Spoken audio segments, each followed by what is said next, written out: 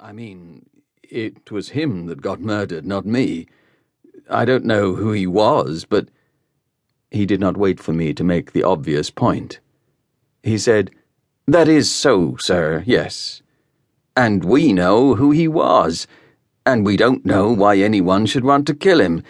But it seems he was killed yesterday evening, possibly in the dusk, and he was certainly killed from behind, and not far from your cottage.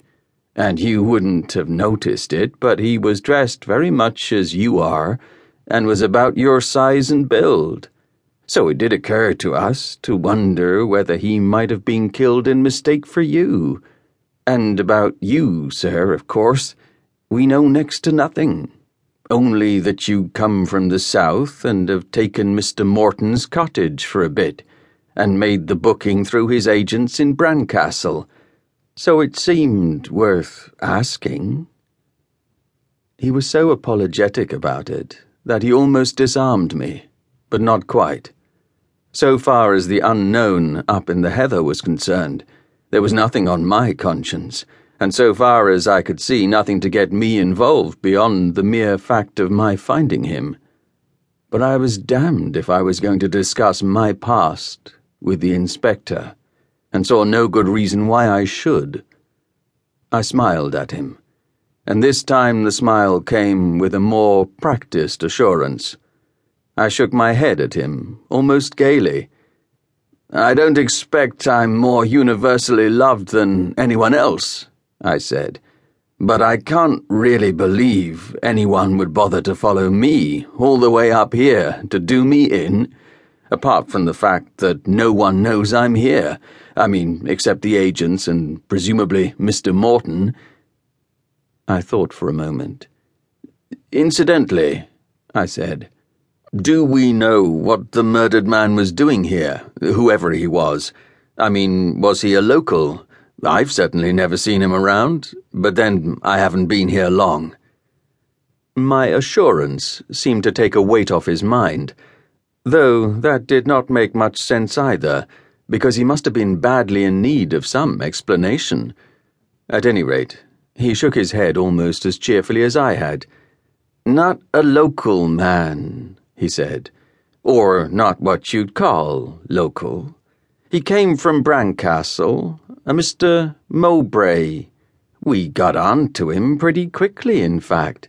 There was a tailor's tag in his jacket pocket, which somebody seems to have overlooked. They're not so common as they were, of course. What I mean is, there wasn't anything else on him at all to show who he was, and most of us carry something, even if it's only an old envelope. But here there was nothing but the tag, which looks as if someone went over him, but not quite thoroughly enough. But what he was doing here we can't say, unless he was brought, of course."